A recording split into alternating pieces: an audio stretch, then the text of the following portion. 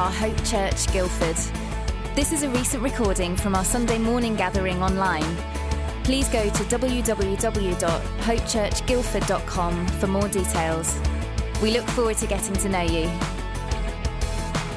Hey everyone, my name's Chris and welcome to Hope Church.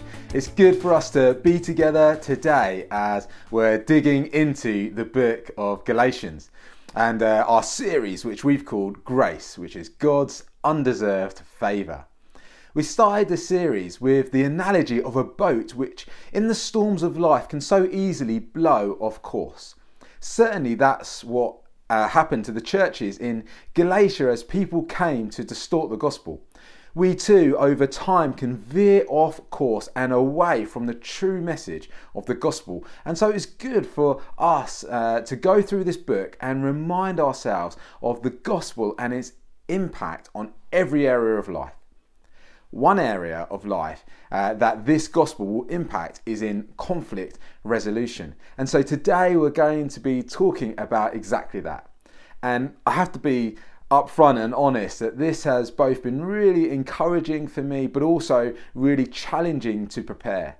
And my prayer is that as we dig into this topic, that you too will find it equally as encouraging, but also challenging, as we just all take time to reflect on how we have handled conflict across the many different areas of life that we find ourselves in. You know, you don't have to be a part of a group of people for too long before there is tension and some kind of conflict. Catherine and I, we didn't even get to the end of our wedding day before there was conflict. We had the ceremony and it was all lovely and good, and we arrived at the reception at the hotel and all the guests were there. It was a lovely sunny afternoon and the waiters came round. They were like handing out the canopies, and during this time the photos were being done, and so as usual they called the families to come and get the shots, and so they called Catherine's family and they all came, and you know, mother of the bride, father of the bride, and me and Catherine were there, the siblings, the aunties, the uncles, the cousins, and that was all lovely. And then it came to call my family. And when they called my family, were they there? Of course not. Don't be silly. We run on African timing. Needless to say, it didn't really go down very well. Though we did end up getting my family shots done eventually. Anyway, there was this moment where I just took Catherine to one side to kind of calm her down, and our photographer decided that that would just be the perfect moment to take a photo of us, and here it is for us to remember for all time. So it doesn't take long to get into arguments, just a heads up, Ollie and Hannah. But it's not just marriages. You know, parents will argue with their children, especially as they grow into teenagers and get grown up and they're adults in their own right. There'll be family feuds across the cousins and uncles and nephews and nieces. You know, conflicts will occur in every type of team, from your sports team to with your colleagues and your work teams, from political teams, across countries and nations. At all levels, where there is people, there will be tension and conflict. You won't have to search too far down your social media newsfeed for too long before you come across a difference of opinion and the resulting conflict that ensues. Do you know what? It is no different in the church. Wherever you find people, you will find a difference of opinion, difference of preferences and values, and therefore tension, conflict, and confrontation. And so how we handle this is just so important. In Galatians chapter 2, which we're about to hear, Paul has an issue with Peter. Peter means rock, and it's a name that Jesus gives to one of his disciples who was previously known as Simon. What happens is that Peter has sinned, and Peter has messed up, and so Paul chooses to confront Peter about it. Now, this passage, it isn't predominantly Paul's advice about what to do when you face conflict, but it is about a conflict that happened and how Paul dealt with it. And so it's a window into not what Paul says to do, but what Paul did when conflict occurred and how he handled it. And so it's just a great example for us about what we can do when this happens. And so I've called this talk Gracious Confrontation. And we're going to dig into that. And I believe this will be a practically helpful talk, which I'm sure will help you in your work, with your family, in any clubs that you might be in your marriage, and most importantly in the church too. And so reading the passage for us this morning is Grace. Take it away, Grace. Galatians 2, verses 11 to 16. When Peter came to Antioch, I opposed him to his face, because he was clearly in the wrong. Before certain men came from James, he used to eat with the Gentiles. But when they arrived, he began to draw back and separate himself from the Gentiles, because he was afraid of those who belonged to the circumcision group. The other Jews joined him in his hypocrisy, so that by their hypocrisy even Barnabas was led astray. When I saw that they were not acting in line with the truth of the gospel, I said to Peter in front of them all, "You are a Jew, yet you live like a Gentile and are not like a Jew. How is it then that you force Gentiles to follow Jewish customs? We who are Jews by birth and not Gentile sinners know that a man is not justified by observing the law, but by faith in Jesus Christ. So we too have put our faith in Christ Jesus, that we may be justified by faith in Christ and not by observing the law, because by observing the law, no one will be justified." Wonderful. Well, so there you are. I opposed him to his face. I mean, there's some great verses in there, hey? And so, as always, for those who might be tuning in for the first time, let me just give you a bit of context. So far in the book, we've seen how Paul is defending the gospel of grace. And that is the message that people are made right with God, not by the things they do, but by God's gift of his son, Jesus, to humanity. And through faith in Jesus, we become the undeserving recipients of God's unearned and unmerited favour and blessing. Grace can be known as God's riches at Christ's expense. And this gospel was under attack. And a group of people who they came to say that no, you had to earn God's favour by doing stuff. This group he calls the circumcision party or the circumcision group. And Paul defends this message in a variety of ways, including going to Jerusalem to have the message verified by the other apostles, including Peter. Peter and the others, they agree with this message and they give him the right hand of fellowship, and off they go. So now we're a little bit along in the timeline, and Paul is in Antioch and Peter has come to spend time with him. Whilst there, Peter hangs out with the Gentiles, and this is the term for people who are not from a Jewish background, probably like most of us listening today. This was a big deal for Peter because throughout his whole upbringing, he was taught that these people like you and me, were unclean because we didn't come from a Jewish background. And to mingle with such people would be detestable. Now, God deals with that issue in Peter, which you can read about in Acts chapter 10. And so Peter knows that the gospel is for everyone. However, a group of Christians, they come from the Jerusalem church where James leads the church, and they are Christians from a Jewish background. And the passage tells us that when they come, Peter started to withdraw from those that he had started to eat with and socialize with.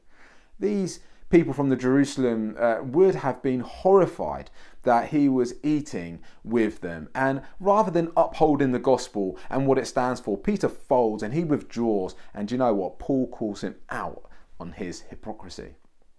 And then he wrote it down in scripture for all of us to read and remember for all time, a bit like that photo that we have of our wedding day. You know, Peter, he gave into fear of what others thought about him. And not only does Peter compromise the gospel, but he also actually leads others astray. It says even Barnabas was led astray. Barnabas being another great leader in the church. And do you know what? Paul says, you hypocrite. So Why is this all relevant to us? Well, because we are a group of people, and therefore there will be times of tension, times where we disagree on things because we have different values and preferences, and this may lead to conflict. And so we need to learn how to handle this tension in our church well, and also be an example to others in our workplaces, in our universities, in our marriage, to our children, and so on. And so in this passage, we see three things. We see conflict, confrontation, and we see compromise. And so let's talk about all of those three, and we'll end with Jesus. So let's talk about conflict. As I've already mentioned, conflict in any group of people is inevitable. But conflict doesn't create problems, it reveals problems. In our household, when Catherine explodes because yet again I fail to put the dishes in the dishwasher or my laundry in the basket, conflict occurs. And I can in and say, oh, why are you causing such a fuss? It's not a big deal. Stop making a big deal out of it. And I can deflect the issue. But the conflict wasn't actually the problem. The problem already occurred.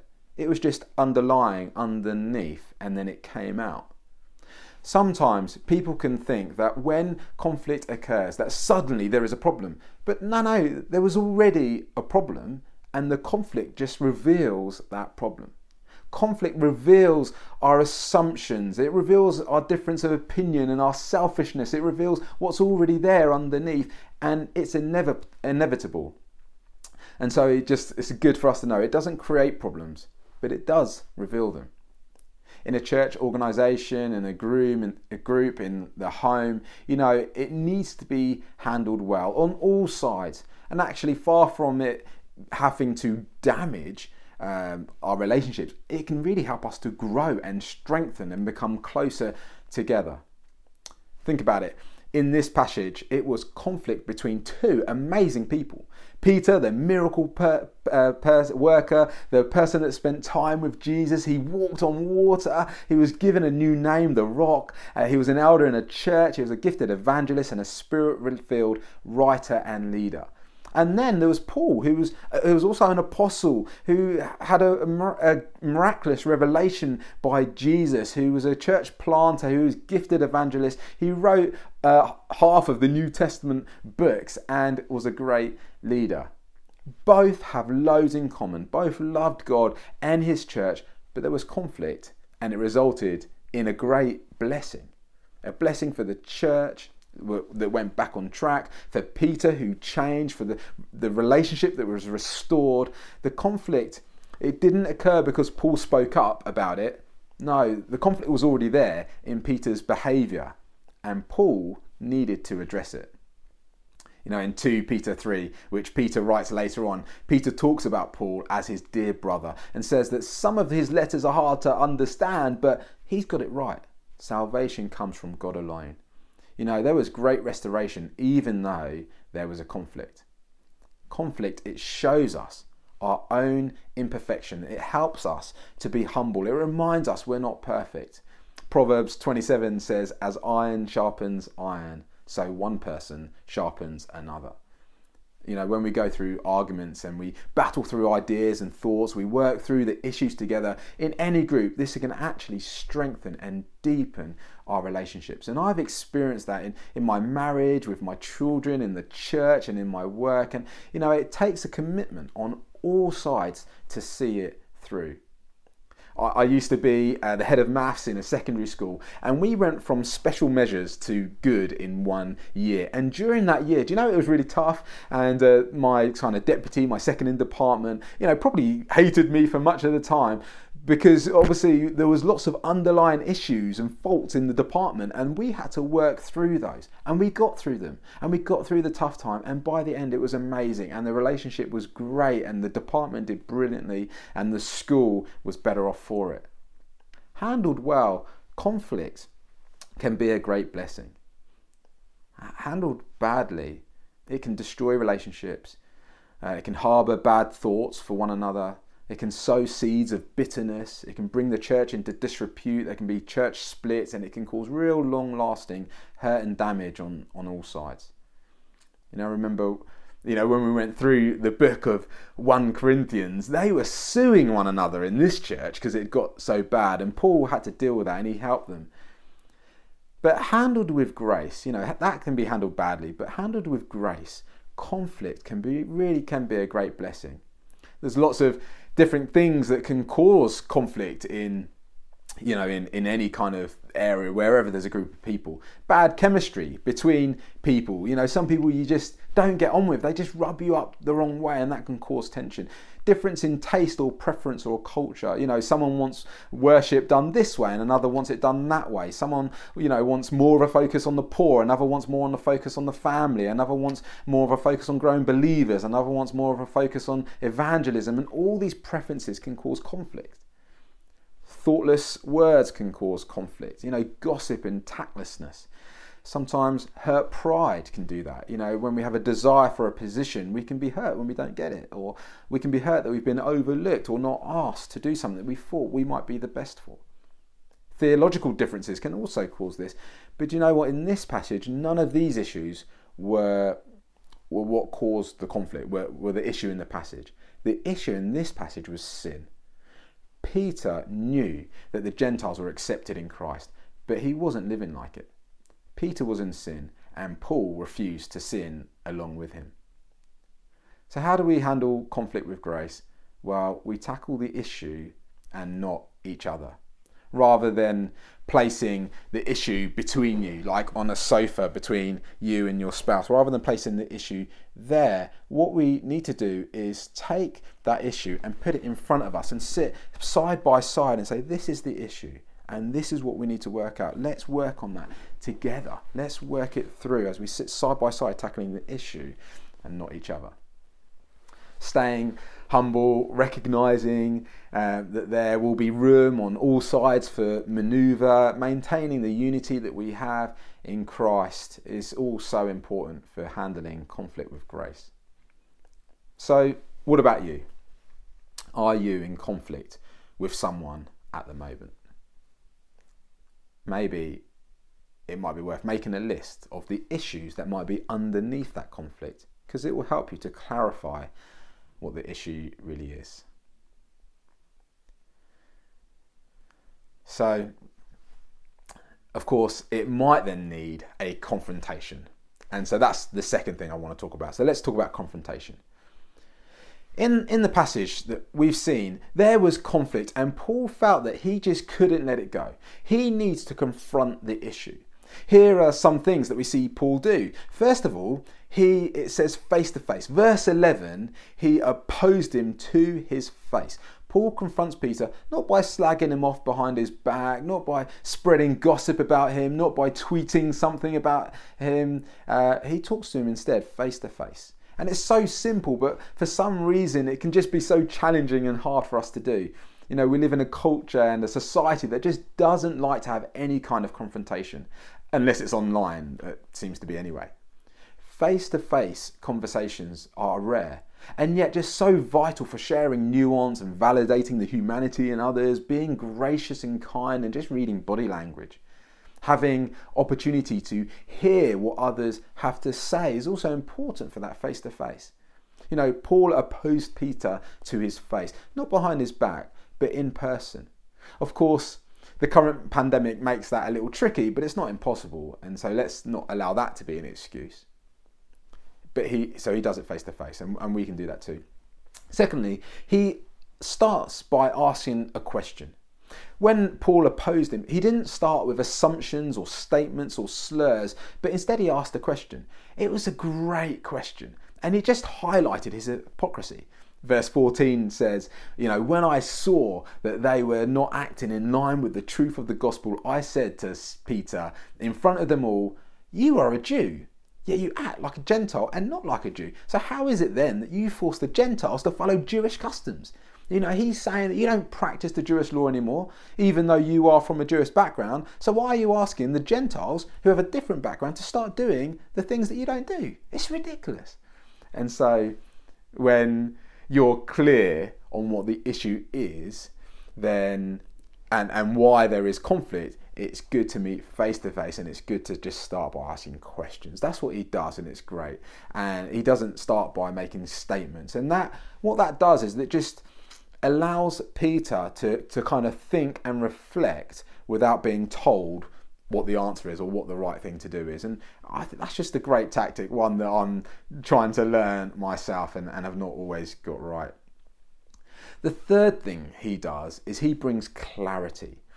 He was clear about the issue. Justification comes by faith in Jesus and not by works of the law. And so in verse 15 he says, we who are Jews by birth and not sinful Gentiles, we know that a person is not justified by the works of the law, but by faith in Jesus Christ. He is clear. This is the issue that's underlying the sin that you are doing, Peter. You are compromising the gospel. And that's amazing. That is the gospel in a nutshell. And it is an amazing summary of the gospel, that justification, it comes by faith.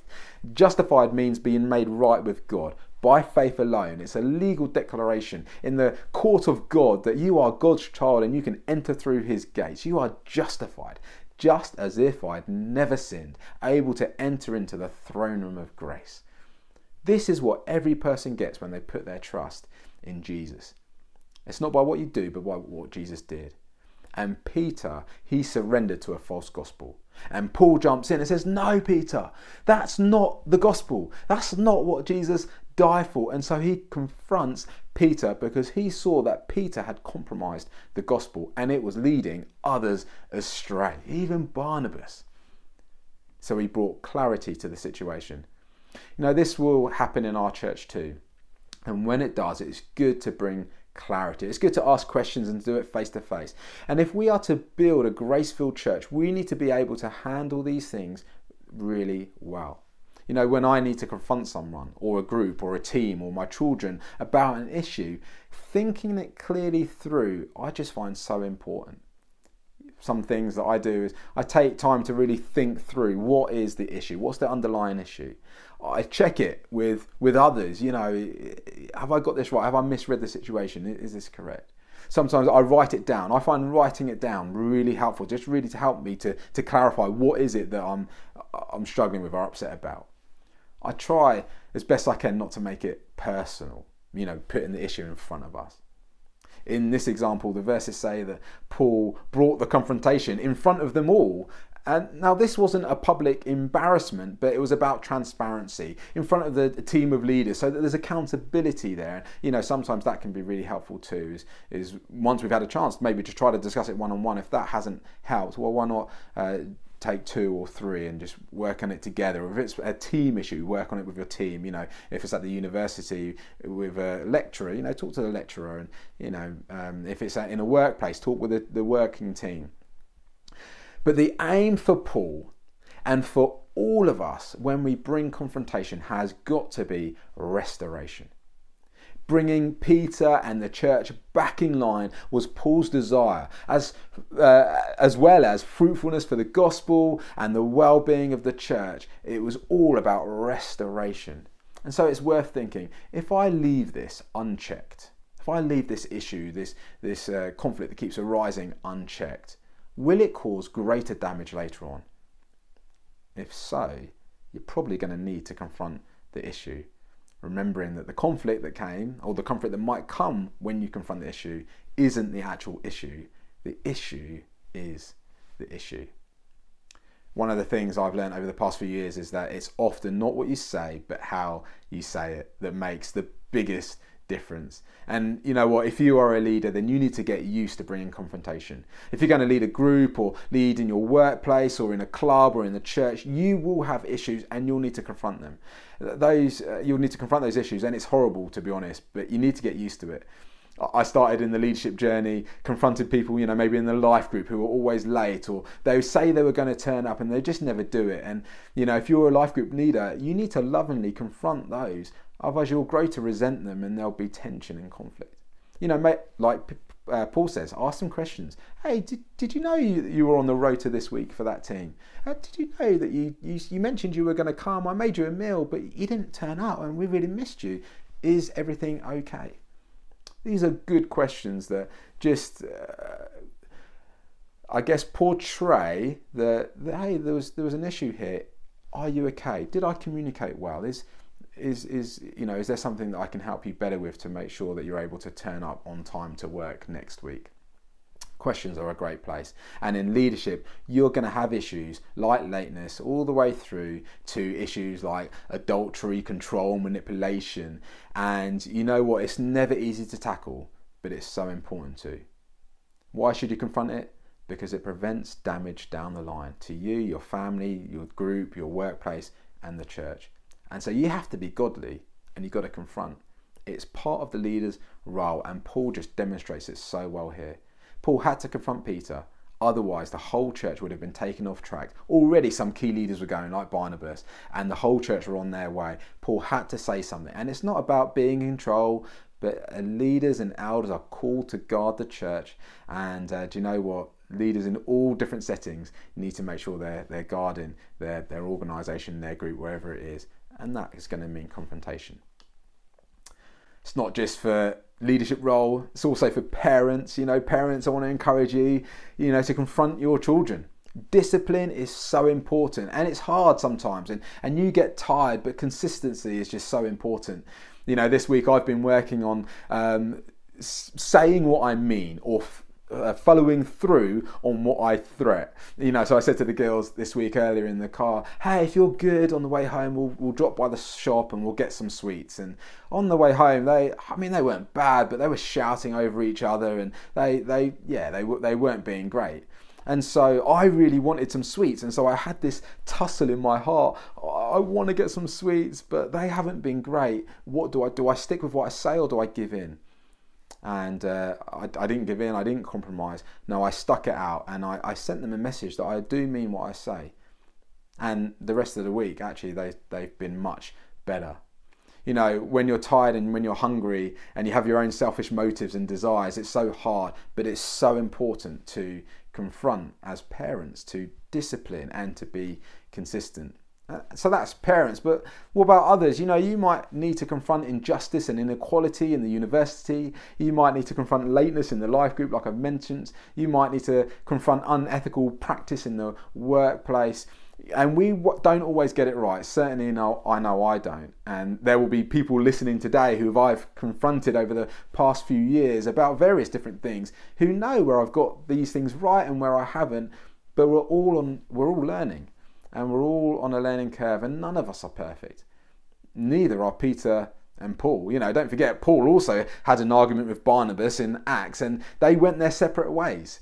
And I love the Bible because it doesn't leave out real life stuff. It doesn't leave out the different issues, Peter had here and that Paul's had in Acts. It's just real. And you know what? We're a church. We want to be real together. We're family, and we're committed to one another. Where there is conflict, remember, it's normally revealing an underlying issue. And the easy thing is to deceive ourselves into thinking that the gracious thing to do is just to ignore it, to leave it and say nothing. But that builds resentment over time and can harbour bitterness. Paul decides, I'm not going to do that. Paul is going to be gracious and graciously come and bring confrontation to this. A gracious church brings these things to the fore, and its aim is always restoration. And the result was that Peter was corrected, Paul had a testimony, the whole church was blessed, and we can learn from it today. And the relationships were restored, and the church were back on track. So I wonder, here's the second question: where do you need to bring confrontation? Okay. So the third of my C's was compromise. What about compromise? What place does that have to play in this whole area of conflict resolution? Well, sometimes compromise can be a good thing. Absolutely. You're watching a film with the missus or, your spouse and your partner, and, they want to watch something, you want to watch something. And so, hey, darling, I love you. Yes, absolutely. Yeah, we can watch The Notebook again. No problem. Compromise. It might be in different areas. You can compromise on personal taste, on dress sense, on song choice, on meal choice, on colour choice. We can compromise on the exact order of the timings of the end times, on the exact details of creation.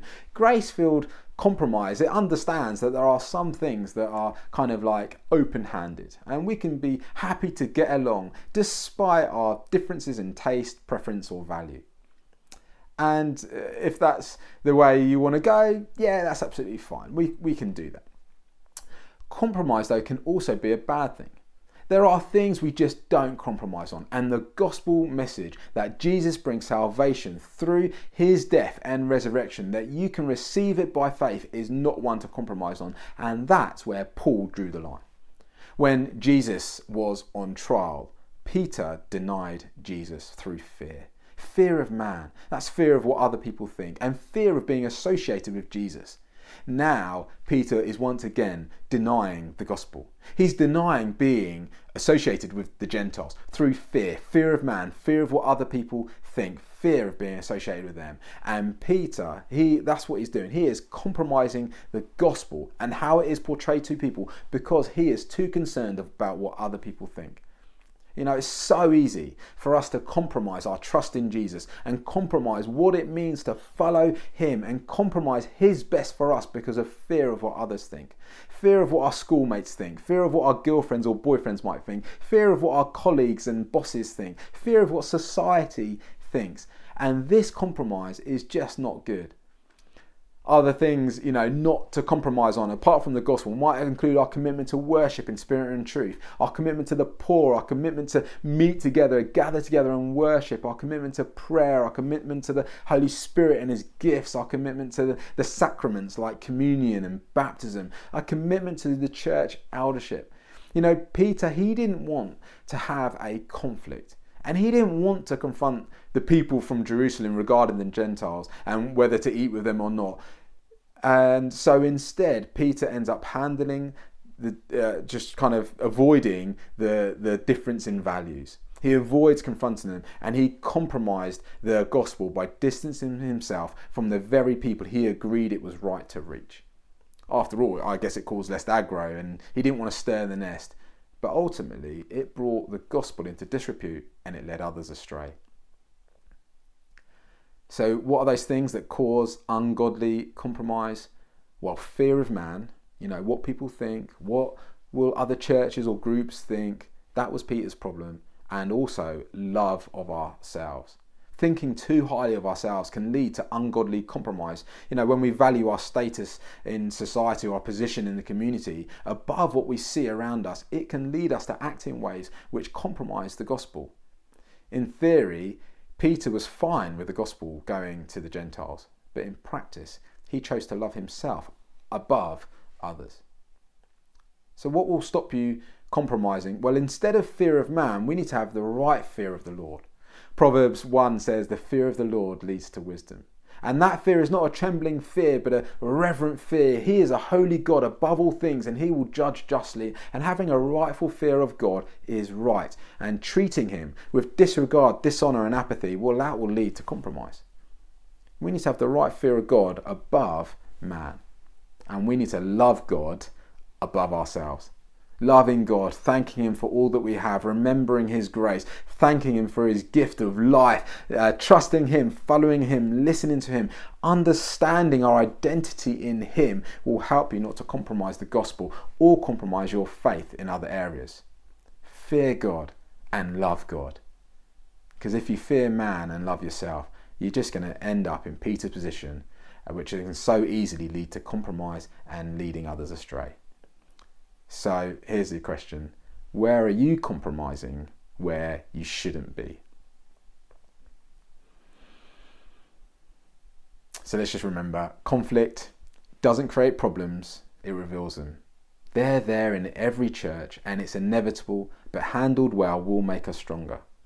Confrontation is part of our calling. Part of being a Christian is to grow in handling this well, because as soon as we say Jesus is Lord, then we're in confrontation with so much of our own desires and society's desires, and we need to confront ourselves and one another as iron sharpens iron. And compromise. Don't confuse ungodly compromise with grace. On non-essential issues, of course, look for a grace-filled compromise. But if we compromise in the wrong areas, it will distort the gospel and it will lead others astray and ourselves. So let's be bold and bring the conflict to the light by confronting in the right way. I just want to finish today's message over these last 30 seconds where Paul finishes, and he says a person is not justified by works of the Jewish law but by faith in Jesus Christ. That's the gospel. Do you know, the gospel is this, that we were in conflict with God because of our sin, not because of a difference in taste or culture or opinion, but because of our sin. And Jesus opened the way for us to be made right with God by confrontation. He confronted the devil, he destroyed the devil's works on the cross, and he disarmed the powers of evil in this world, and he confronted you too. He confronts us and he says, come on, your sin is leading you away from God, it's causing you damage and others around you, and he says, I'm the light, come and follow me. You know, Jesus doesn't come though to compromise with you. He didn't say, well, if you do this for me, then I'll do that for you. No, he says, you come and surrender your life, put your faith in me, and you will be made righteous, justified before God. It is the best confrontation that you will ever encounter in your life, as he comes not to condemn you, but through his undeserving free gift of grace to confront you and bring you restoration.